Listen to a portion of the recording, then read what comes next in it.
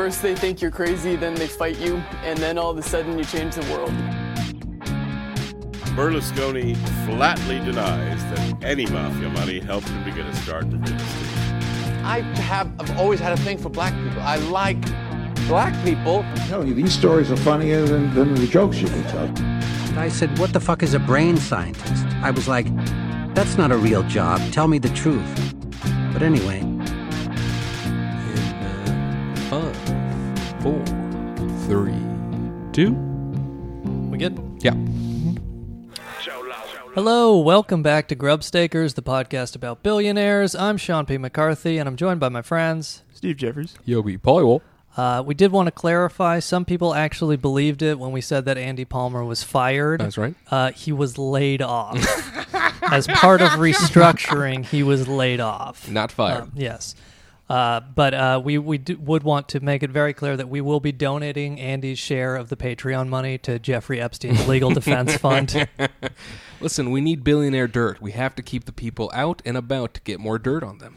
We're recording this Sunday, July 7, and then just yesterday we got the news that Jeffrey Epstein's been arrested in Manhattan. We don't know all the exact charges yet, but this is the first of the billionaires we have done episodes on to be arrested. That's right. I think it was one count of trafficking a minor, and then another count of trying to traffic a minor. So one count of jealousy for his entrepreneurial spirit. I heard it was because he was downloading music from Napster still. I'm pretty sure this is a downloading music issue, guys. he's failing to innovate, not creating enough jobs, I guess. That's what they got Capone on. That's right, yeah. Illegal downloads. Napster. I was a Kazaa kid back in the day. Yeah. But, so one billionaire arrested 2,000 ago. But it is interesting where it's like, hey, we'll see. By the time this comes out, he's supposed to appear Jeffrey Epstein's supposed to appear in court in Manhattan on Monday. So you'll probably have more details about what the exact charges are, assuming he is not assassinated on the way to the courtroom by some sort of bald man with a barcode tattoo on the back of his neck. Steven, you're shaving your head tonight, right? What? I'm insinuating that you're going to be our assassin for this crime. I was thinking, he's being held in Manhattan, so we could get, a fucking lynch mob of coked-up Cumtown fans storm the jail cell. I think we should show up and show our support. It's our most listened to episode. We got to show up. As prison abolitionists, we have a duty to make sure that they free Jeffrey Epstein. It's you don't really believe in it unless you believe in it when it's an unpopular position. No one should live in a cage. They're caging people. But I guess we'll keep an eye on the Epstein developments, and we'll probably do some updates. But it should just be noted, we just did the episode on Leon Black, who has some kind of tenuous links to Jeffrey Epstein. Leslie Wexner is the Victoria's Secret billionaire who was kind of Jeffrey Epstein's sponsor. I read in that Daily Beast article, a woman alleges that Epstein molested her at Leslie Wexner, the billionaire's house, and Leslie Wexner's security prevented her from leaving. Oh, really? Yeah, so it's there's a lot of, I think David Koch was in Epstein's Rolodex of contacts. There's a lot of different billionaires that are connected to this pedophile guy. I just really hope they get Dershowitz. Yeah. Goddamn. But yeah, what a piece of shit. But I guess we'll follow up on that in the near future. But this week we're talking about Steven Feinberg, is the founder of Cerberus Capital, and there's also more stories related to that just broke today, which we'll get to in just one second. But basically, this is another private equity guy, and I think Steven Feinberg founded Cerberus Capital Management in 1992, which is a private equity firm named after the three-headed dog that guards hell in Greek mythology. Which I'll give credit for at least being an appropriate name for an asset stripping and flipping and community destroying financial entity. This is almost as good as Blackwater as far as representing what it does. Well, if you two don't know, from the river Styx, the bodies of our souls go to the gates of Hades, and then we're met with Cerberus, the three-headed dog. Sorry, it's the Greek pronunciation, Sean. I went to private school. This is the shit you learn when they know that your parents have money, ladies and gentlemen. Bullshit you don't need to know. He's wearing a monocle right now. Epstein just got this shit kicked out of him for saying that. I went to private school. I saw Hercules. Yeah. Well, there you go. But yes, a private equity firm called I can't even say it anymore. Cerberus. That's pretty telling. Yes. You know, I mean, like, at least they're doing that instead of calling it, like, Ally Financial or some anodyne bullshit. Right. They're getting right to the message. Though apparently he regrets the name, but it's stuck now, so whatever. Why would you regret that name? I don't know. Because they keep writing articles about how he's responsible for the Sandy Hook massacre. Yeah, we wanted to call it Three-Headed Bitches, but we went with Cerberus instead. Yeah. But so Cerberus has been involved in Remington. They owned Remington for a while, or just quoting from Forbes. The firm attracted negative attention in 2013 for its stake in Freedom Group, which manufactured the rifle used in the Sandy Hook massacre. Oh. And, they rolled a bunch of different gun companies up into one mega conglomerate and called it Freedom Group. Jesus Christ. Which, is one definition of freedom. Man, I love this Freedom Group. Got the best bullets in the game. Yeah.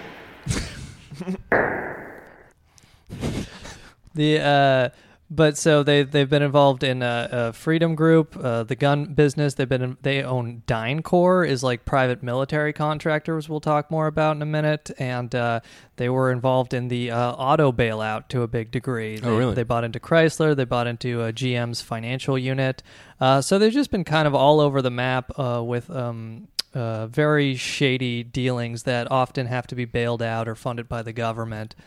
But I guess just with regards to Steven Feinberg, he started out at Drexel Burnham Lampert, which again, we just did this Leon Black episode. We talked about Michael Milken a lot. That was, of course, Michael Milken's firm where he ran his Ponzi scheme, insider trading ring, and it's like I'm starting to become convinced that Drexel is like the fucking original cartel that, the government breaks it up and then they splinter into all of these different smaller, more violent, warring cartel factions. It's like the original fucking wasp's nest of... Yes. Once you break them apart, they're sharpened by their pain and they want to inflict as much as they can to society. They coordinate false flag attacks on elementary schools. To drive up their sales. So wait, the thought is that they committed the conspiracy of the shooting so that it would drive up gun sales? Is that the thought? It's like, I will say it's one of the most depressing things you'll read about in capitalism is how the gun market functions in response to a mass shooting. Because like all private equity, they have like heavy investment from teachers' pensions, So these teachers' pensions were like, could you stop investing in the tools being used to murder us? And they're like, yeah, totally. But then they have a massive sales spike after Sandy Hook. So it was a huge financial boon for them that some guy walked in and started killing 20 children and a few teachers. So, and he wasn't an employee, that's what you're saying? He was a private contractor. They had Adam Lanza on a temp worker contract to keep him from unionizing. I remember there were so many conspiracies when that happened. I think I was in Oregon doing shows, and so I just had time on my hand. And I remember, like, when the news reports first came out, it was like, there was a guy in camouflage running through the woods, and then there was 3 other shooters. And there's just so many, like, and I'm not talking about, like deep internet conspiracies. I mean, like, literally CNN is saying, like, we've got reports of these 8 different individuals that have taken out, and then it, whittles down to what it actually was. But, the thought that those other shooters could be connected to this, that would be nuts. Yeah, well, fortunately, Mossad tied up those loose ends. Burn the bodies, baby. Well, what'd you guys do? Well, we took care of it. But there's like this narrative of like all of the gun manufacturers collectively shit a brick when Trump won. Right? Yeah, basically. Though, I mean, like, Cerberus will kind of get into, or Steven Feinberg specifically, donated, like, I think $1.5 million to Trump's super PAC. And in 2018, he's been named the chairman of Trump's Intelligence Advisory Board. Oh. And that's just kind of weird because he didn't have to divest. So we mentioned he owns DynCorp as a major private military contractor. Right. So, of course, he's, like, advising the president and getting access to all these intelligence reports on like what he should do with his spy agencies, while of course owning a business that can profit from that information. So yeah, like it wasn't great for his gun business, but the fact that he has like all these ins with the White House has been good for some other stuff. So what's Feinberg's net worth? What's his total amount? So Forbes says as of July 2019, he's worth about $1.6 billion. And it is just like one more thing is so DynCorp has been implicated multiple times in like actual human trafficking. Wow. Overbilling the government, murder in Iraq in particular. Paying way too much for this trafficking. We got to cut down on costs on trafficking. Yeah. What class they flying? But if you dig into like the QAnon conspiracies, there was like a strain of that where they would talk about like DynCorp was like hired by the UN to work in Haiti. So they were saying DynCorp was doing like organ trafficking for Hillary Clinton and shit. Oh, really? And then, it was just kind of interesting where you have to see the QAnon world reckon with Trump naming this guy the head of his intelligence advisory board. And everybody always says, keep your friends close, keep your enemies close. Right. That's how you explain away any inconsistency in the story. The DynCorp thing has like this sort of like deeper event, like both capitalized sort of thing, like with the conspiracies, because like the gun manufacturers were definitely all in for Hillary. Oh, really? Yeah. They wanted to have eight years of of paranoia about people taking the guns. There's like a common quote that I think DynCorp and other like Remington, all of them do happen to come up in these like right-wing conspiracies. It's just because they did have a vested interest in Democratic Party winning. Yeah, there's like a common quote like Obama was the greatest gun salesman of all time or something like that. But it is just interesting with regards to Steven Feinberg. He was born in 1960. We mentioned 1.6 billion net worth, but it's like he is incredibly secretive. Apparently the year he starts Cerberus Capital Management in 1992, 2007 is the first time he granted an interview or agreed to be photographed for a publication. Oh, wow. So this is a real low-key billionaire. Right.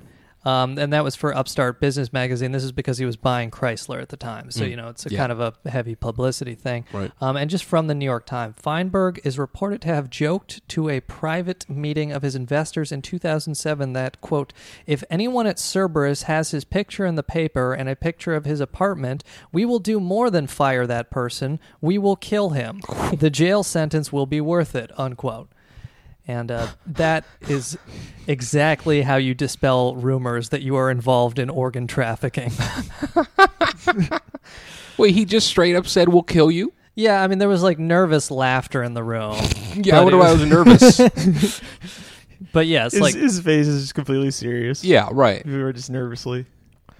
Hey, by the way, if anyone fucks me over, I will kill you and or jail time. The jail time would be worth it. Anyone not laughing is just immediately seen after the fucking thing. Just yeah, but I mean, it's like something where it's like private equity has such a bad reputation going back to the 80s, and they do many shady things that we've kind of gone over a lot. So it's like it makes sense. Keep your fucking face out of the paper. Don't let people see that you live in a fucking mansion because it makes the peasants resentful. You know. That you're destroying their livelihoods and you get to live like a king. And you're selling the tools that they could use to murder you. Yes. Like, that's, that's like selling...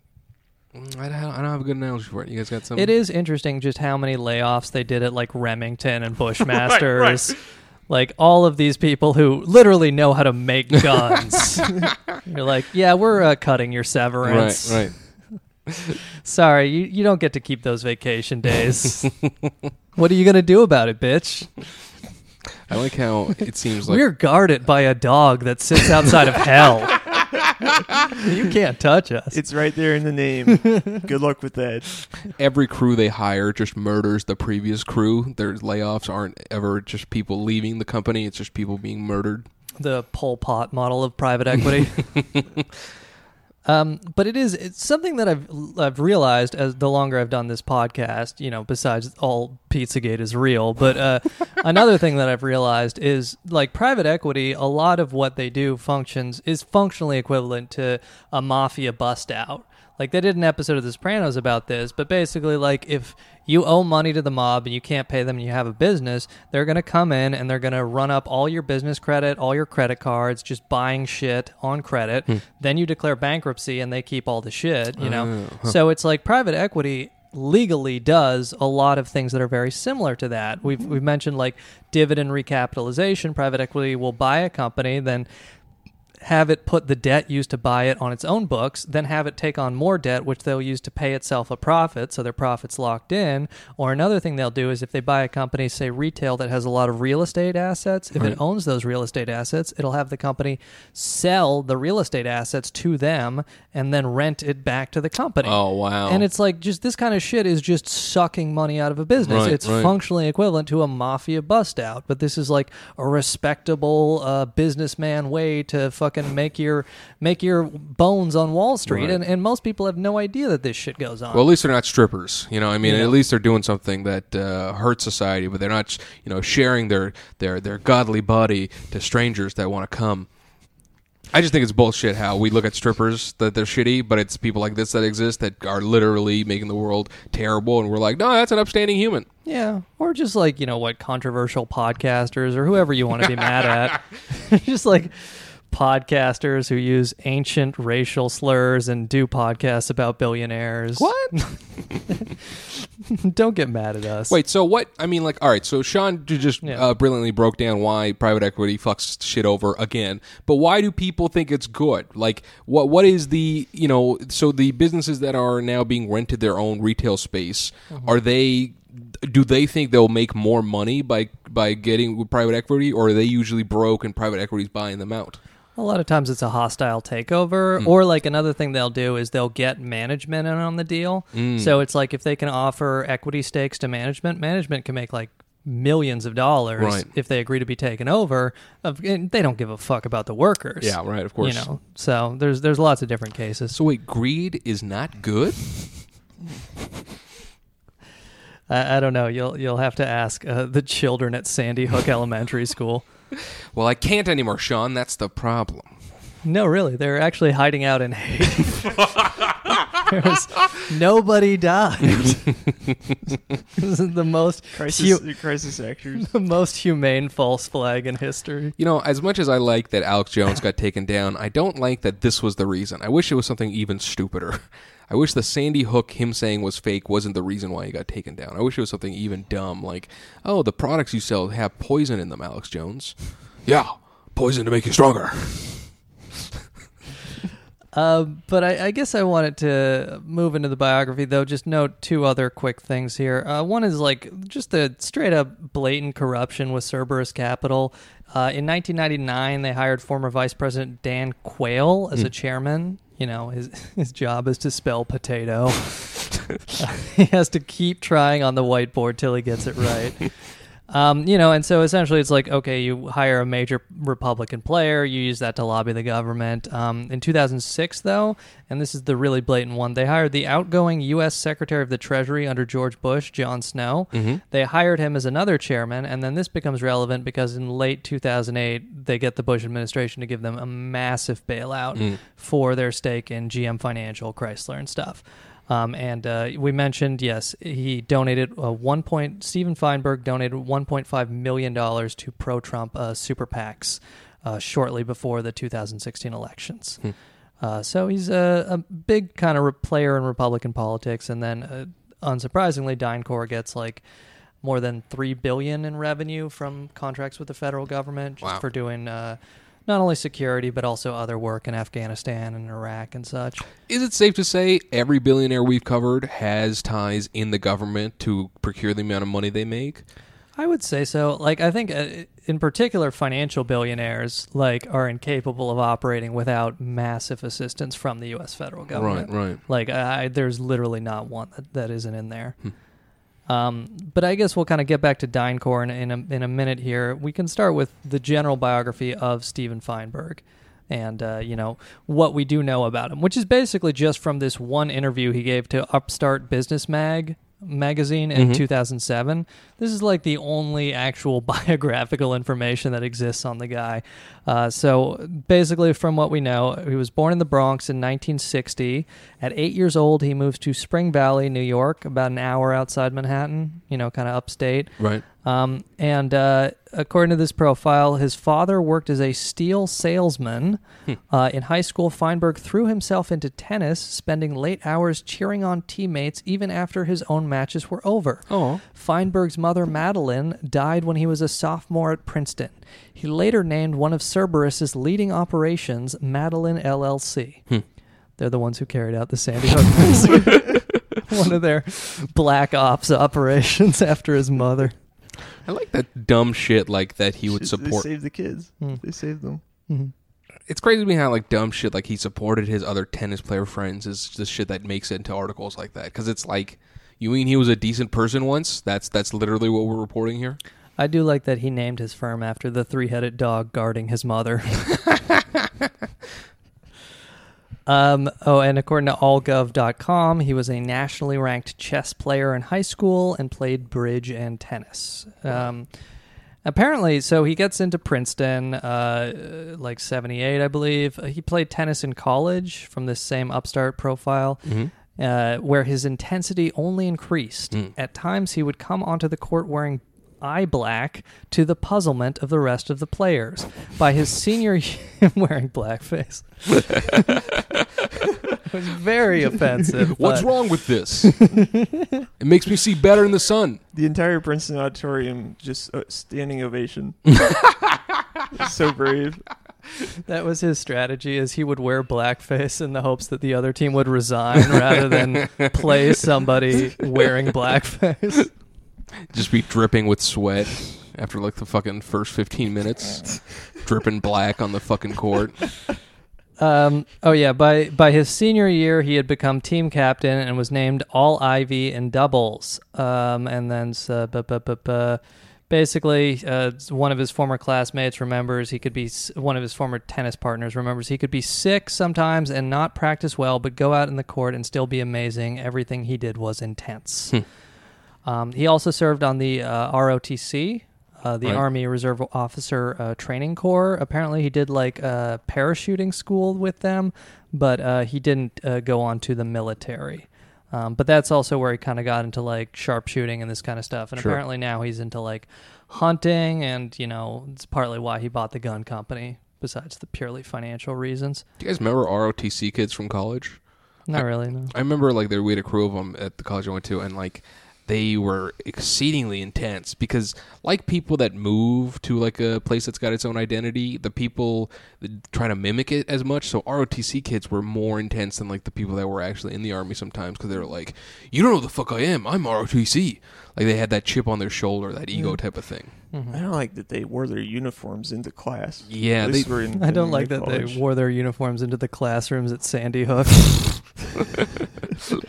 No, isn't that a bit messed up though?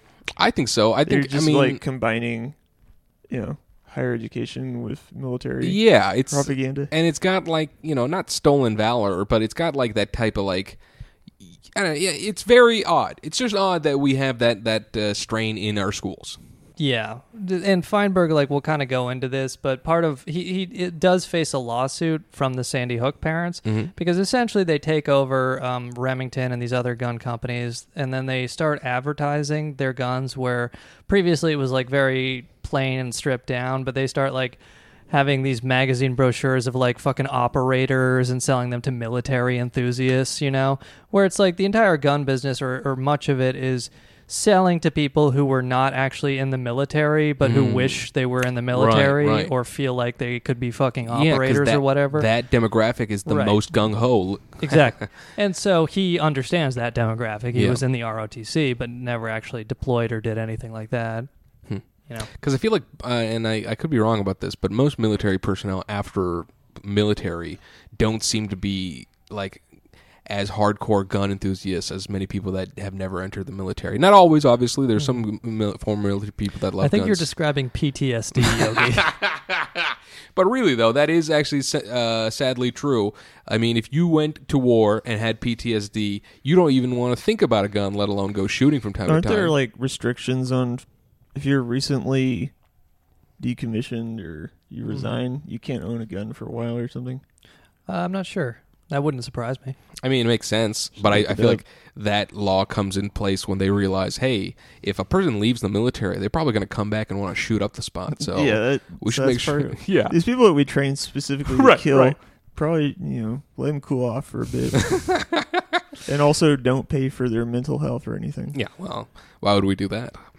So 1982, Steven Feinberg graduates Princeton with a politics degree. According to the New York Times, he went into finance so he could pay off his student loans.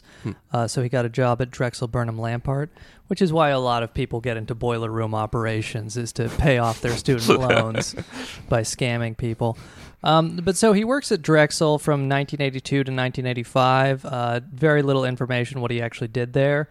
I mean, he was trading securities, but I don't know how involved he was in whatever else was going on with Milken and Leon Black and all that. But he leaves in 1985 for Gruntel & Co., which is kind of funny because we mentioned this on the Stephen A. Cohen episode. Gruntel & Co. was like the other extremely criminal operation going on in Wall Street at the time. Drexel on steroids. Yeah.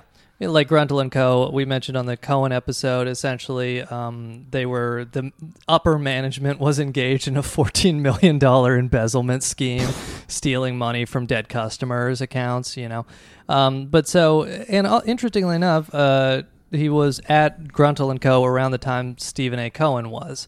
So I don't know how much they crossed paths there. But they both left around... Skip! I was not here for the Stephen A. Cohen episode, yeah, so we weren't able to do our famous Grub Sticker Stephen A. impressions. Anytime there's a Stephen on the show, we seem to go into it. Now, Skip, there is nobody who respects the integrity of our financial markets more than I do, Skip. But if my friend happens to work at a Fortune 500 company, why should he not be able to give me the Q2 results, Skip? Why? Steven, I understand what you're saying, but the reality is, when you go to Kerberos, you need 2 coins on your eyes and 1 underneath your tongue to pay the boat captain, okay? And you can't do that when you're running a Fortune 500 company, and I don't care what you say, Steven, it's just not going to happen if you ask me. We have a word for that, Skip. It is called communism. Communism. Listen, I understand you think communism is the reason this is happening, but I'm telling you, Steven, the reality is people are gonna die, and it's gonna be on your watch. Our apologies to people that don't know who these people are, and we've done these impressions time and time again. But honestly, look them up. It's fantastic. Now, Skip, there is nobody who respects the lives of elementary school children more than I do. But I bought this Remington stock, Skip, and I have to make my investment pay off. Steven, I don't know. Ever since you've been talking about these guns, every time I hear your voice, this is what I hear instead. That's all I hear in the background. That's all I hear. That's it. Gunshots from your voice. I'm just laughing at fucking Stephen A. Smith doing the Sandy Hook shooting. Be great. A great alternate timeline. If anyone's got Stephen A.'s information, we want him on the show. Yeah. I want his take on billionaires. Stephen A. is like a conspiracy nut job. But so regardless, around the same time, Cohen and Steven Feinberg leave Gruntel & Co. to set up their own shop. 1992, Feinberg and his partner, William Richter, found Cerberus Capital Management. Richter, to the best of my knowledge, he's not a billionaire, probably a few $100 million. I don't know his exact net worth. He works with Conan. Yeah. He's recently divorced and retweeting a lot of single female comics. So Cerberus Capital Management is founded in 1992. According to the New York Times, they are initially specializing in buying up distressed debt and, like holding it or selling it to other companies. But by the mid-90s, they get into essentially the private equity business of buying distressed companies and then like hiring actual executives to run them and take them over and flip them and, this kind of shit. Right. So general private equity stuff. And I did just want to quote one particular case of this from Josh Kosman's book, The Buyout of America. Of course, he was a guest on our podcast, but he makes the case in, or he tells of the incident in 2004. I'm just quoting from The Buyout of America here. Cerberus Capital Management and Sun Capital Partners, along with some other partners, in 2004 led the buyout of the Mervyn's discount retail chain for $1.26 billion. And then they did this because they saw value in Mervyn's real estate. Essentially, It's retail. The stores it owns, it owns a lot of retail, but it also has long-term leases. Yeah. So according to the book Buyout of America, upon closing the deal, they split Mervyn's into two separate companies. One held the real estate assets, the other the actual 257 stores. Then the newly formed company that held the Mervyn's real estate borrowed $800 million to fund the leveraged buyout. So that's your dividend recap. Paying itself back. But then they started to charge the stores market rate rents so it could more easily pay back the loan to finance the buyout. Mm-hmm. So again, this is like just classic asset stripping, or, you know, a bust out, where essentially this retail chain owns real estate and has long-term leases. So they just take it over and then have it sell its real estate and then suddenly jack up its rents just to pay themselves back. And what happens is in July 2008, Mervyn's has to file for bankruptcy. Right. According to Buyout of America, this resulted in 18,000 layoffs, with the workers receiving no severance or vacation pay. So this is essentially the kind of thing they were involved in. This is standard practice in the private equity industry, where it's like they would prefer to avoid bankruptcy, but even when they hit bankruptcy, they make a profit because that's the first thing they do. Right. And, you know, like we've talked about, a lot of times the actual sales will be fine. They just have all this extra debt from the takeover, which is what causes them to go into bankruptcy, like what happened with Toys R Us. Mm-hmm. And I want to mention this. So my family actually shopped at Mervyn's a lot, and at one point, Target bought Mervyn's, and it became Mervyn's California. And I want the listeners to know that this store was essentially like better than like Marshall's and like Ross Dress for Less, but then cheaper than like Sears or JCPenney. So this store wasn't like a high-end retail place. But more importantly, the people that shopped there were people that could afford Mervyn's California and get a slightly better quality, shirt or fucking pot or whatever the fuck everything Mervyn sold. So it's not like... So it's one of those things where, you know, the business that they're putting out is something that people need to survive with. And so everything from clothing to furniture to jewelry, anything you would need that you couldn't buy from a shopping mall, you could get from Mervyn's California. And so fucking these private equity fucks don't give a shit that they're ripping out a fucking pillar of how people clothe and fucking take care of themselves. Right. And they've done this with a lot of retail, a lot of grocery stores. I mean, it sucks. Like, I hate to be this sympathetic about it, but like my mom hates it so much because she used to just love going and looking at the deals, and because my parents would take a whole bunch of things to India, so she would go where they'd have massive sales on shit, and then like, you know, walk around, shop, and then leave. And it was, you know, a golden age of retail in this country is dead because of private equity, not because the businesses were bad, but because private equity wanted more money in their fucking bank accounts. Mm-hmm. Yeah, it is interesting how Steve Feinberg's businesses have both supplied clothing for Yogi's extended family and also trafficked them into subcontracting jobs in Iraq and Afghanistan, which we'll get to in 1 second. But I guess before we get to DynCorp, I did want to just kind of quickly go over essentially the auto bailout that both the Bush and Obama administration did around the 2008 financial crisis. According to New York Mag, perhaps no single person benefited more from the auto industry bailout than Steve Feinberg. He got about $30 billion in federal bailout. Because what happens in 2006, Steve Feinberg or Cerberus buys majority share in GMAC. This was GM's financing arm, where they like would give people the loan to buy cars, but they also got heavily into the mortgage industry. One of those really well thought out plays. And then in 2007, he buys Chrysler, but they believe he was actually buying Chrysler for the Chrysler financing arm. Right. So his play was merge GMAC and the Chrysler financing arm. But of course, you know, all the bottom fells out in 2008. And so he's left holding the bag. And essentially what happens is, we mentioned Jon Snow, who knows nothing. He was didn't want it. In between murdering Khaleesi, he was managing the Treasury Department for the Bush Hey administration. guys, spoilers. I haven't seen the show. Come on, I'm not white. I'm sorry. It's true. It is totally fair to call any show where one of the shots is ruined by a Starbucks cup being left on the table a white person's show. Yeah. I tried watching it because it was so popular, and then like the middle, I think it was like season 3. I was like, "There's too many white people on this show. I just can't do it." The show's pretty bad, and that's like one of the less bad. And it's not even like they're Things white happen. characters with white names. It's like Khaleesi, fucking Drogo. Get out of my face.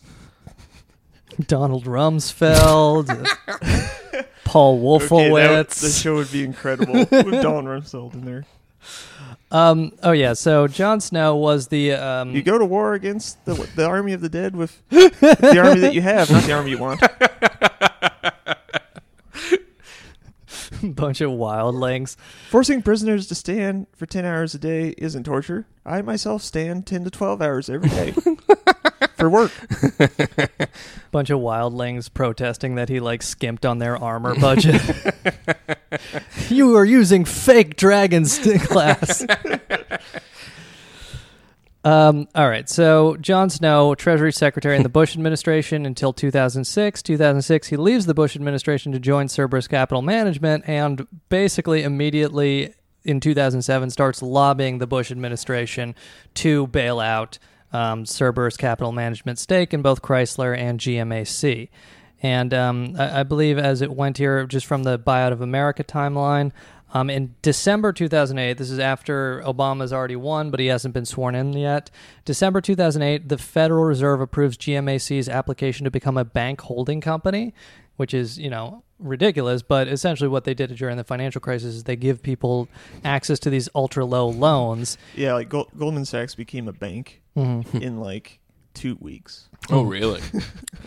Usually it takes years. Yeah, sure. But so yes, like it gets access to the discount window, even though at the time it did not meet bank capital reserve requirements because it's like so fucking exposed to toxic mortgages. December 2008, the Treasury buys $5 billion worth of shares, which is about a 25% stake, which is interesting. Where it's like they also didn't buy enough to give themselves a majority stake at the time, and of course, this is a 25% stake in Chrysler. Excuse me, and this would be wiped out in bankruptcy. So essentially, it's just like $5 billion to just like let Steve Feinberg get his money out. Essentially, is what happened here.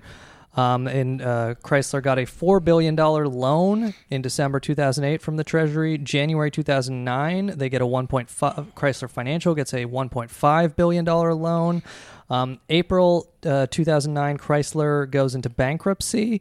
And then they allow it to merge with GMAC. But May 2009, the Treasury gives another $7.5 billion to invest another $7.5 billion in GMAC, and they actually finally take it over. But it is interesting where Elizabeth Warren talked about, essentially, they never let GMAC go into bankruptcy. So Chrysler went into bankruptcy, but people estimate Steve Feinberg got about 90% of his money back. But GMAC was never allowed to go through bankruptcy. Essentially, the Fed just spent like 17 point some billion, like keeping it afloat. And so Cerberus maintained, I think, like an 8.5% stake as of 2012. Wow. So they actually made a profit on GMAC just because the Fed threw $30 billion at this fucking thing. The usual route that private equity takes in like an acquisition deal where you buy up a distressed asset or loans based on the balance sheet of a distressed company, and then wait for it to flounder and then offload your debt, and then try to do some like process improvements by firing people. Yeah, cutting corners. And then a couple of years later, he's actually innovating on that, and he's taking it to the next level and waiting for the entire industry to fail. Right. And then wait for the government to bail it out. And just according to Buyout of America, when Obama took over, the Treasury point man, he was the lead advisor to the Presidential Task Force on the auto industry, was a guy named Steve Ratner, who was a former Cerberus investor, who, of course, sold his stake tax-free to join the Treasury. But he was also a private equity chief himself. He was a co-founder of the Quadrangle Group, which is a private equity firm that actually had to pay a fine because it was bribing pension managers in New York State to really? direct their funds into private equity. So it's like, of course, some fucking private equity dick who's like an investor in Cerberus is going to recommend. He was also on the Obama economic transition team. Yeah. What was that group called? Quadrangle? Yeah, Quadrangle Oh, Group. that group wasn't corrupt? If I read... The triads? Yeah. For kidding me? We want to be like the triads, but more math and shape related. Quadrangle? Perfect. You know how afraid you were of geometry class in high school? Well, just wait until they wipe out your pension in bankruptcy court. We're the Rhombus crew. I was just about to say. I will say, yeah, Cerberus, much more fair and direct name than Quadrangle Group. Right. And just one more thing from the New York Times about this. The situation was made worse by the hefty interest payments on more than $10 billion in debt that Cerberus arranged for Chrysler to take on as part of the takeover. So again, these people take a company over, loaded up with insane amount of debt, is the private equity business model. But of course, the government has to come in and bail them out to the tune of $30 billion. Wow. Yeah. And so, that's basically the story of like how he was able to remain a billionaire. I mean, like, I don't know if he would have actually been totally wiped out had everything gone to bankruptcy. And it's like, yeah, of course, some jobs were saved. But at every point, the government really did it in a way to protect Steve Feinberg's investment, essentially, not in a way to actually protect the workers. Very few strings attached. Yeah. Essentially. It's crazy because Feinberg's like walking a tightrope, but then underneath him are like 4 nets to catch him if he fails. Yeah. And like, big surprise, this guy is like a radical free market Republican who donates $1.5 million to Trump, and like he originally donated to Jeb Bush before he got wiped out. But it's like, these people believe, the free market, when you're getting $30 billion in Fed bailout. Like, we've mentioned this, every single financial billionaire is directly supported by the federal government, but very few to just the insane degree that Steven Feinberg was. Right. But I guess we should kind of move on to DynCorp here, because DynCorp, they actually made a movie about DynCorp. It's called The Whistleblower. I recommend it. It's depressing, but it talks about essentially in Kosovo after the war there, DynCorp was hired for peacekeeping operations, and basically their employees started a massive sex trafficking operation where they would move girls from Serbia through the checkpoints that they controlled into these areas, and then force them into sex slavery. And then 2 different employees tried to become whistleblowers on this, and DynCorp fired them. So basically, to cover up their sex trafficking operation, they fired 2 different employees, one of whom had to like flee the country in fear of her life. Yeah. And they made a movie about this, and it was just kind of horrifying because it was like upper management was either directly involved or just like they were worried about their contract with the UN, so they had to cover it up. I hate to even ask this, but so were they running a sex ring, as in bringing people from Serbia to fuck themselves, or was it they're bringing people over border lines to sell to other people to traffic them? Both. Wow. I mean, it was like primarily financial. Jesus but, fucking Christ. But yeah, no, if you want to be depressed, just watch the movie The Whistleblower. It tells most of the story there. But that is the corporation that in 2010 Steven Feinberg decides to buy into. So in 2010, Feinberg buys into that. And so it's like DynCorp has like that reputation. It's also like been involved in sex trafficking in Afghanistan. In 2009, from like WikiLeaks revealed basically that in 2009, DynCorp contractors paid a 15-year-old Afghan boy to perform lap dances and entertain them. And of course, if you're familiar with the Afghan thing, there's a tradition which bakabazi often involves rape, basically like child rape, and of course, DynCorp contractors were involved in this. I believe Hillary Clinton was emailed in 2009. Allegedly. She was warned of an upcoming Washington Post article about DynCorp being involved in, at least lap dances, but sure. That's what we know. You would assume there was also actual sex with children going on there. And this is where like a lot of the QAnon stuff comes from, where it's like you take this thing that's very clearly true and, and you thought that Jeffrey Epstein opening was a red herring, ladies and gentlemen. It all connects, ladies and gentlemen. If the Clintons are involved, guess what? So is sex. Yeah. But, you know, it's like, so, of course, DynCorp is like a bunch of contracts in Haiti, and then, like, the conspiracy is, well, we don't know if it's a conspiracy. Sure, yeah. If you want to get up there in Medium.com, you can read a lot more detail about how Hillary Clinton's brother was point man for DynCorp's sex trafficking operations in Haiti, which is why he had to be murdered. Oh, my God. It's crazy how my perception of the Clintons has changed as I've grown up. Yeah. Because it went from like, oh, that dude got a blowjob in the White House, to now where it's like, oh, that was the tip of the iceberg. Literally the tip. All right, Steven, let's get it in here. Huh? High fives all around. And then, like, less, let's say, egregious, but definitely true, is that during the time that Steven Feinberg owned it, DynCorp has been repeatedly accused. Excuse me. During the time Steven Feinberg has owned it, DynCorp has repeatedly been accused of, like, illegally overbilling the federal government. Like, from the New York Post, DynCorp allegedly billed the government $80 million for Damco work through 2011 through 2013, at least $30 million of which was improper cost. Basically, they overbill the government for, like, fuel surcharges, oversized boxes, et cetera, because, you know, they're a military contractor, and that's what they do. And, you know, they were in Afghanistan. They were heavily in Afghanistan. There was, like, an allegation that in 2007, a DynCorp employee murdered a taxi driver for no reason and was, of course, protected. Well, this is why Uber and Lyft had to come in. You know, they really... you can't control these taxi drivers. They do these things where they talk to you and are friendly. In 2001, Defense Secretary Donald Rumsfeld was an investor. Though I guess at the time... DynCorp was not owned by Feinberg.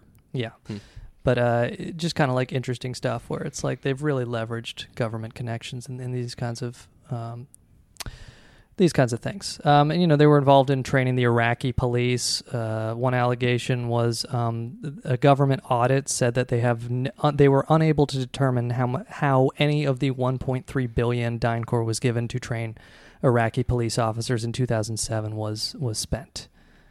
Or it was an audit from 2007 revealed that $1.3 billion spent training Iraqi police. They had no idea where it went or what it was done. Really? You know, yeah. Hey, is one of the reasons why the government isn't like, hey, what did you do with this money? Because they're literally talking to people that control military groups. Like, you know, if you're at a restaurant and they charge you extra for something, you can be like, hey, I fix this, because you could relatively probably assume the waitress or a waiter won't beat you up. But in this case, the government's not going to go up to fucking military personnel and be like, hey, did you... never mind. I think we're all right here. Is that one of the reasons? Or do they just not care? I think it's less than being directly intimidated by they're intimidated by losing contracts with U.S. military companies. Gotcha. So it's a combination of both. Too, well, it's but interesting. More the other side, yeah. Where it's like there have been a couple, like we mentioned, these auditor reports where DynCorp will get like fined a few times for overbilling, but it's like the reason they keep getting these contracts is because they're leveraging government connections, where it's like, besides hiring like the former Treasury Secretary, they're hiring all these military people, and, you know, it's just the revolving door where it's like they keep the bread buttered for government employees who in turn lobby the government and expect their own little retirement job with DynCorp for making sure they get a good contract. Yeah, like the degree of regulatory capture, I guess, for the weapons industry is just like so great that even though there's still one buyer, it's still basically a single payer. Right, but for military hardware, the prices are still skyrocketing. And like other countries have been shown to pay, well, not that this is not necessarily me advocating for military-industrial complexes, but other countries do pay a lot less for their weapons from other manufacturers than we do for ours. Right. Not saying that anyone should be paying any amount for any weapons, but yeah. Kind of like the pharmaceutical industry where the drugs are cheaper overseas than they are exactly. in Yeah. But one last thing I want to go through with DynCorp is essentially the non-sexual element of human trafficking. There's a New Republic story. DynCorp is heavily involved in the other side, which is just from the New Republic. About 80% of human trafficking is not for labor, essentially. Like only about 20% is the actual sex trafficking thing. So just from the New Republic, since 2007, the Army has given DynCorp and a company named Fluor a combined $16.8 billion. This is from 2007 to 2014. This is a contract called the Logistics Civil Augmentation Program. Basically, the contractors oversee everything from laundry to food prep to construction on military bases throughout Afghanistan. These companies, in turn, rely on the subcontractor Ecolog to hire workers in Dubai, many of whom end up. Basically, they talk about how these workers have to pay recruitment fees. So, like, they have to pay, like, say, $2,500 US to a recruiter to get to this job at DynCorp. Basically, like the New Republic kind of goes through, often these workers will have to take out high-interest loans in their home country to pay the recruitment fee. The payments can then trap them in their new jobs, where it's like the recruiters will tell them, hey, you're going to be in like a fucking Jordanian hotel. Right. And then you're actually like stuck on like a custodial position on U.S. military bases in a war zone. And then they interview this guy for the New Republic. He talks about one case where an Indian college graduate named Ramesh paid $5,000 up front to an agent who promised an $800 per month salary to work for a U.S. contractor in Iraq. Once in Iraq, he was only offered $150 per month. Again, human trafficking, where it's like once you get them there, they're trapped, Once in Iraq, he was only offered $150 per month, but took the job because he felt he had no other choice. When the loan shark became dissatisfied with the repayment rate, he sexually assaulted Ramesh's sister. Wow. His sister hung herself, and his mother fell into a state of shock. When Ramesh returned home to India, he and his surviving family members poisoned themselves. And, this is just what happens with human contracting. It's a moral tragedy. And the thing is, the U.S. government is giving them this $16 billion in contracts. They've repeatedly said these recruitment fees are illegal, but they never stop renewing this contract. So it's just fucked up and ridiculous. One thing I've also heard about these job positions within military groups is that they'll say that these positions are being paid that much to then overinflate how much money they can get from the government later on. So they'll be like, this person that does our laundry makes, we need to pay them, $700 or $800, but then actually pay them less, but then charge the government that much for the actual jobs that they're doing. Mm-hmm. What fucking crooks. Yeah, and the other thing is essentially the contractors, there is no reason for them to use subcontractors. Right. This Ecolog company, they just do it, according to one person interviewed for the New Republic, they just do it because they feel they get additional insulation, both from a tax and liability perspective. Mm-hmm. And, an ACLU report from 2011 suggests that online recruitment advertisements from this subcontractor Ecolog found on an Indian jobs website requires a $2,000 recruitment fee. Because basically Ecolog, of course, denied charging illegal recruitment fees, but it's like the ACLU found actual advertisements demanding this recruitment fee. And, of course, DynCorp pockets these recruitment fees. Yeah. So you get however many billions from the feds, and then you get, say you have 8,000 workers paying $2,500 each, that's $20 million. Just untaxed black money. And, A similar thing happens with non-military civilian contractors. Oh, really? For temp agencies for the government. Yeah, stateside.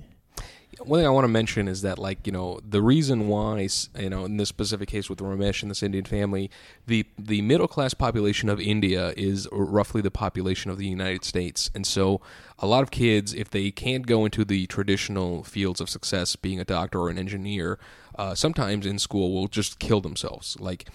Recently there was an issue with the test machines that was grading them, and kids that were top A students got lower marks, and then they just committed suicide. Oh my god! Yeah, because that's the level of pressure to succeed in the Indian society is so high because whoever's maintaining those testing machines has this power. Yeah, of course. And with situations... Yogi, have I told you how much I respect you for resisting the pressure to succeed from Indian society?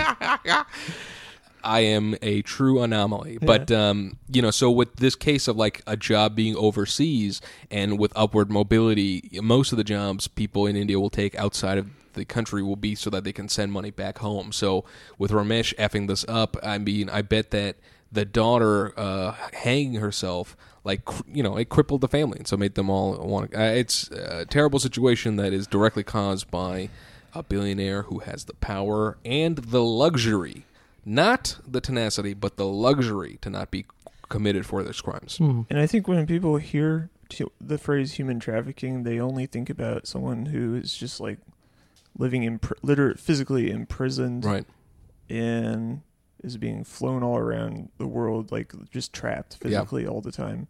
And no, it's like you can be financially imprisoned as well. Yeah. There's just no foreseeable way back to your home country after you realize you're screwed out of $650 a month. Right, I guess right. It went from $800 to $150 a month to pay back. What was it?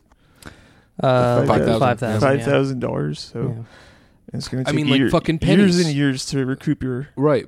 But pennies your compared to loss. what the fucking billionaire class is dealing with. I mean, it's lunacy that the amount of corruption that is riddled in these things are as hidden as they are. But no wonder fucking Feinberg doesn't do a goddamn interview until he's trying to merge companies. For another perspective, let's go to a New York Magazine interview with Lindsay, Steven Feinberg's oldest daughter. She's entering her junior year at college at the time. She recently asked her father to buy her a car, but says she knew better than to ask for a foreign model. Quote, I was lucky to get him to agree to any car because he was like, and here she drops her voice an octave in playful imitation, the first car that any teenager gets has to be a broken down piece of trash that cost them $500 that you got used from a crackhead dealer. Oh my God. She says that her father constantly drills her and her sisters on the importance of hard work. And, What? This guy that made a dickload of money from not working nearly that hard and screwing people over is now fucking yelling at his kids to work harder? What? What kind of car did she get, though? Yeah, what did she get? Something from a crackhead dealer. 20 a Prius. Listen, just because Feinberg bought a crackhead a fucking new car and then she negotiated to buy that car for crack money doesn't mean it's a crackhead This car. satisfies the contract they laid out. All right, listen, daughter. I bought this crackhead 2017 Ford Focus. So if you can get them to talk it down, I think you can pick it up for a couple $100 because they're really addicted to crack. I do like how he created so many new crackheads by killing their children at Sandy Hook Elementary School. Well, all I know personally is that there's only one quote that I think exemplifies all of this. Yeah, man, these some real white motherfuckers that invented this shit, dog. I don't know none of that. One other thing, in 2012, the same daughter, Lindsay, posted a picture of her father's T-shirt to Instagram. It featured images of a sniper rifle trailing smoke, a mounted machine gun, and a row of bullets emblazoned with the tagline, "It's time to work," in all caps. In the comments, she posed the question, "Who is my dad? ... Question. What? And the answer is a mass murderer. A welfare sponge and mass murderer and human trafficker. I like how that Instagram post is like when the robots get sentience. Like they're like, oh shit, I figured out who my maker truly is. But so before we run out of time here, there is like one more case I want to go through. First, I just really quickly to roll up the Remington, Freedom Group, all that nonsense. Mm-hmm. Basically, the New York Times kind of goes through what they did with Remington. They bought in 2006. We mentioned they're merging all these different gun companies, trying to make one super site. Like they set up a factory in Huntsville, Alabama with about $40 million in state subsidies. They do this there because they had a unionized upstate New York plant, and they go to a right to work state where they can bust the union. They start laying off a bunch of people basically, but they're doing great during the Obama admin, but then Trump gets elected and kind of the bill comes due. Right. But the New York Times did a very good job essentially finding how they did this dividend recap with Remington. So essentially they created a new holding company, and then they put money into the holding company. Then they had the holding company bought Remington. But according to New York Times, in 2010, Cerberus had the holding company borrow $225 million from an undisclosed group of lenders. And then basically, essentially, why Remington went bankrupt was because they had this giant $225 million loan, which they spent buying back its own stock. essentially transferring all of the borrowed cash back to Cerberus. So they did this dividend recap bullshit with Remington as well. Right. And then in 2018, Remington has to go into Chapter 11 bankruptcy, and according to Naked Capitalism, among the largest unsecured creditors listed in the petition are the Pension Benefit Guaranty Corp., which is the U.S. government's insurer for failed private sector pensions, and the Marlin Firearms Company Employees Pension Plan. Remington had acquired Marlin Firearms in 2008. So the idea is that the restructured company will walk away from its pension obligations. So, just this kind of bullshit. But the last thing that I wanted to do here is mention one of the biggest bugaboos to me is the mortgage fraud financial crisis. Because, believe it or not, like many other private equity firms, Cerberus is involved there. We've kind of mentioned, in the aftermath of the financial crisis, there's approximately about 10 million foreclosures, many of them done fraudulently with, robo-signed, fake documents, all that bullshit. Right. They threw 10 million people out of their homes onto the streets, and then the federal government set up a policy to turn these into single-family rentals, where, they sell them in bulk. Like if Fannie Mae did a bunch of foreclosures, and then in 2012 they started selling them in bulk to like Blackstone Group and some other private equities who turned them into single-family rentals controlled by this private equity firm who really just don't give a fuck about the people who live in there. And, the kind of horrifying thing is a lot of people who were foreclosed on end up being permanent renters in the same houses they used to live, or they used to own. Right. And this was entirely the result of government policy. Another way he benefits here is he benefits from the government creating a permanent renter class by foreclosing on 10 million people. And so basically Cerberus manages a company called First Key Homes.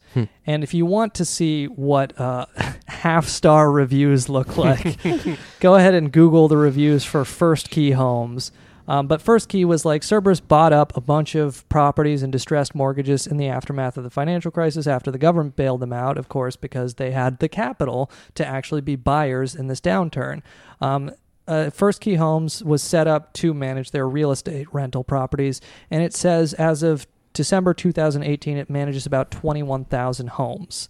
And then there's a Washington Post story, but I did just want to quote quickly from a March 2019 Yelp review from a Georgia tenant. If I could give this place a 0, I would, which is commonly used by either people getting screwed by their landlord or white girls at tapas bars.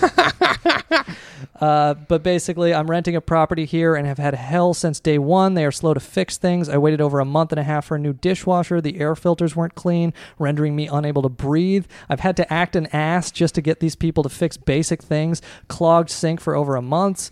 You'll have people on Yelp talking about months waiting for security deposits, damages that existed when they rented the place being charged to their security deposits, black mold, rats, like some guy discovered rats under his sink, cockroaches, all that bullshit.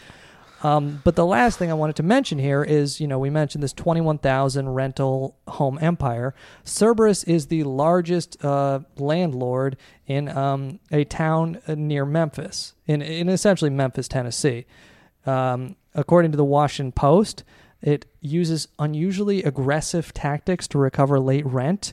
First Key Homes files for eviction at twice the rate of other rental property managers in the Memphis area, and threatens renters with removal at the highest rate among the area's largest management firm, in 2018 going to court more than 400 times.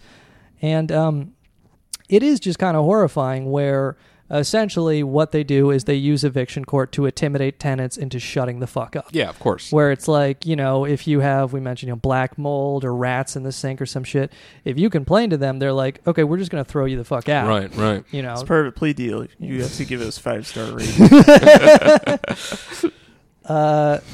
Just going on from this Washington Post article, the company has filed for eviction at an annual rate of 21 times per 100 homes since 2015, the highest rate among the region's large property managers and above the overall average in the Memphis area of 11 evictions per 100 rental homes. And the discrepancy can't be explained where First Key has property. Its rates of filing for eviction is far above the average in 17 out of the 18 zip codes where it has at least 20 homes, according to the Washington Post. And so basically, you know, it kind of just goes on from here. It tells this story, really heartbreaking, about this family in Memphis who essentially, like I said, they owned their homes. They got a predatory adjustable rate mortgage from Bank of America, which Bank of America would later pay a settlement for giving them. They owned their home, and then they were actually paying less on this mortgage than First Key now charges them in rent on the same house. Because, you know, they got a predatory loan to buy this house, then the government didn't help them keep it at all, right, even though they were the victims of predatory lending, and then the government or whoever ended up with it sold it off to First Key Homes, and now they're the victims of a predatory rental company. And they make the point where the Washington Post shows a map of where predatory lending took place in the financial crisis in the Memphis area, and it about lines up perfectly where First Key is doing the most evictions and has the most rental properties. Of course, right. You know, so it's just like fucking they're robbing people. Yeah.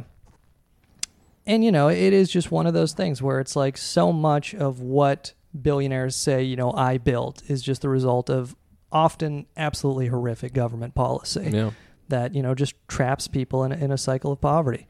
Yeah, man, these some real white motherfuckers that invented this shit, dog. I don't know none of that.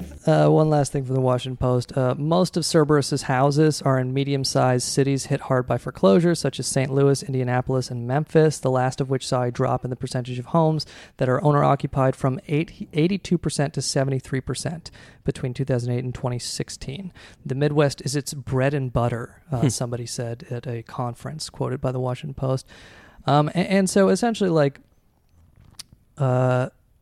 the thing is, Cerberus manages, we mentioned, more than 20,000 properties scattered across 23 different markets. And, you know, there's no landlord-tenant relationship with these financials. They're just numbers on a spreadsheet. But another thing is, you know, the Washington Post tallies up horrific code violations. We mentioned, you know, the rats, or there was a property that burned down that Cerberus did nothing about for a year. Wow. Essentially until the Washington Post contacted them for the story, and then they sent someone up to board it up. That almost makes you miss the flesh and blood Memphis landlord. Now there's just straight up no one there. Right. They might hire someone every year or something. Yeah. Come. And there was a study from the Fed in Atlanta that essentially said that these large corporate landlords are 8% more likely to file for eviction than small landlords. But essentially, you know, and they talk about these people, Cerberus will own these homes, and then they just won't even have any contact information. Sure. You know, because it's totally impossible to get in touch with them. So a home can fucking burn down and become a haven for pests and rats and blight the whole neighborhood, and they don't know what's going on. They don't give a fuck. And you know, and why should they? They're getting away with it. Yeah. You try to call them up. They're just hey, why are you so loud? But, you know, I mean, it is just something where it's look, Steven Feinberg is a free market Republican guy who believes in a market for organs of human children that he killed at Sandy Hook and then harvested. But, you know, it's look, what has he done? He's been bailed out of his disastrous investment in mortgage-backed securities through GM's financial arm to the tune of $30 billion.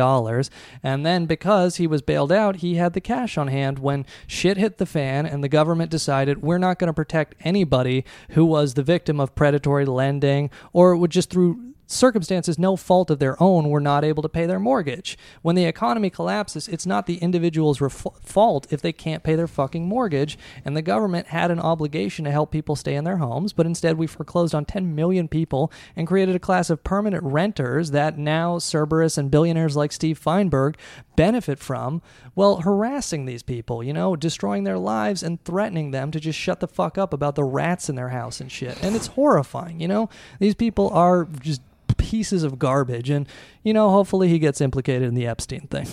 Yeah, I completely agree. Yeah, but I mean, that's about it. Maybe we'll return to Cerberus later. If we missed anything, you know, hit us up at GrubstakersPod on Twitter, GrubstakersPodcast at gmail.com. Anything else on Steven Feinberg before we get out of here? I don't believe so. All right. Well, give us 5 stars on iTunes. Andy Palmer will be back next week, we promise. Unless he gets named in the Epstein documents. And with that, I'm Yogi Polywall. Steve Jeffers. I'm Sean McCarthy. Thanks for listening. Bye-bye. Hey, welcome to a bit of a bonus, Grub Stakers. We're just talking a bit more about Steven Feinberg because we just did this episode about Steven Feinberg, the founder of Cerberus Capital, private equity firm, and a listener alerted us to something we missed, and I thought it would be worth talking about. So we're just going to do that really quickly.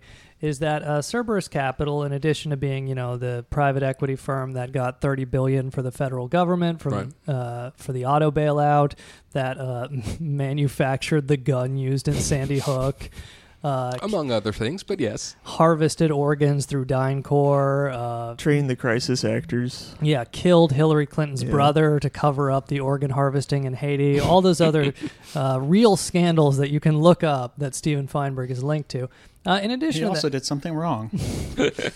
In addition to all that, something we missed on this episode is essentially a listener point this out to us, is that just from the Exiled Online, Mark Ames wrote in 2010 about how essentially Cerberus Capital has made money on blood sucking.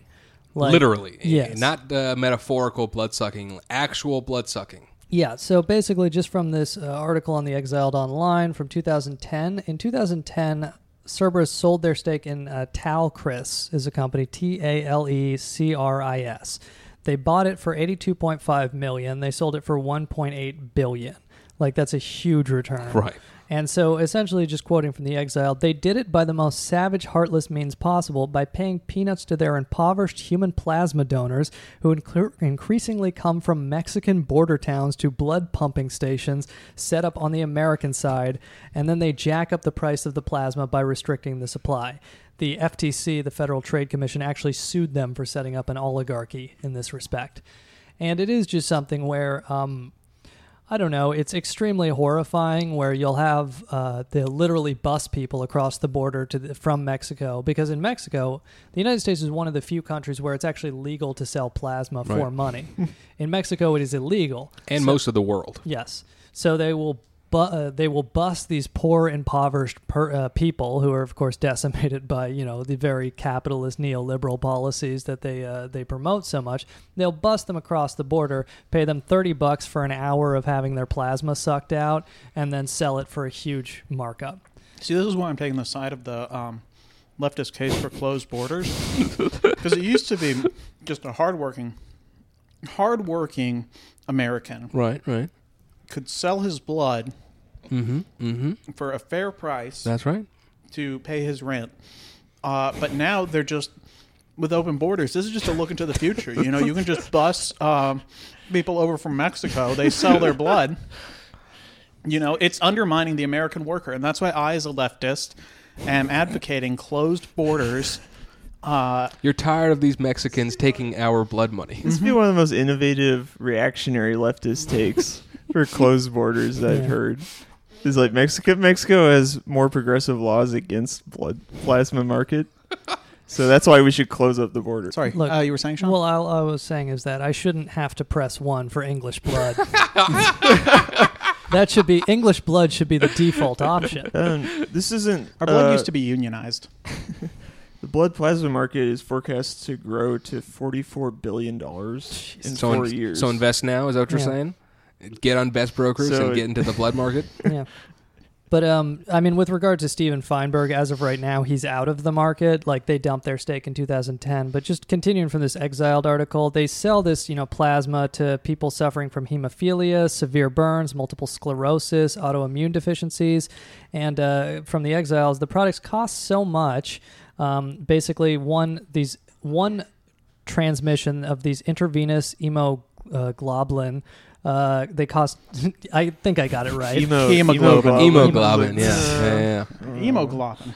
Not feeling so well. Hemoglobin, came out with Coheed and Cambria and a couple of those bands. I love that the soundtrack they did for the Tim Burton movies in 2005. We said we'd do 5 minutes bonus on this, but we didn't count on the time it takes me to pronounce things. Regardless, one of these transfusions, according to the Exiles, cost twice the price of gold as of summer 2009. And that the American health insurance companies have been dropping or denying policyholders. And this essentially kills people. So it's like, on the one hand, you're sucking blood out of, poor, desperate immigrants for like vastly below market prices. Then you're using your oligopoly to jack up the price that the American consumers actually pay for it. So it's like, that's why he gets such a crazy return buying this company for $82.5 million, selling it for $1.8 billion. So, I mean, he's making money sucking blood out of people and also killing people who need that blood. And that's why we need stronger regulations to make sure that the people who give the blood are paid market prices for their blood. Mm-hmm. Yeah, and, it just kind of goes on. This article in The Exiled, I recommend checking it out. But Did you intend that to be a joke, but actually we took it seriously? Yes. But basically, they just have all these plasma stations right along the U.S.-Mexico border. And, we mentioned, like, essentially within, 30 feet, you get off the border, you see a ton of plasma stations.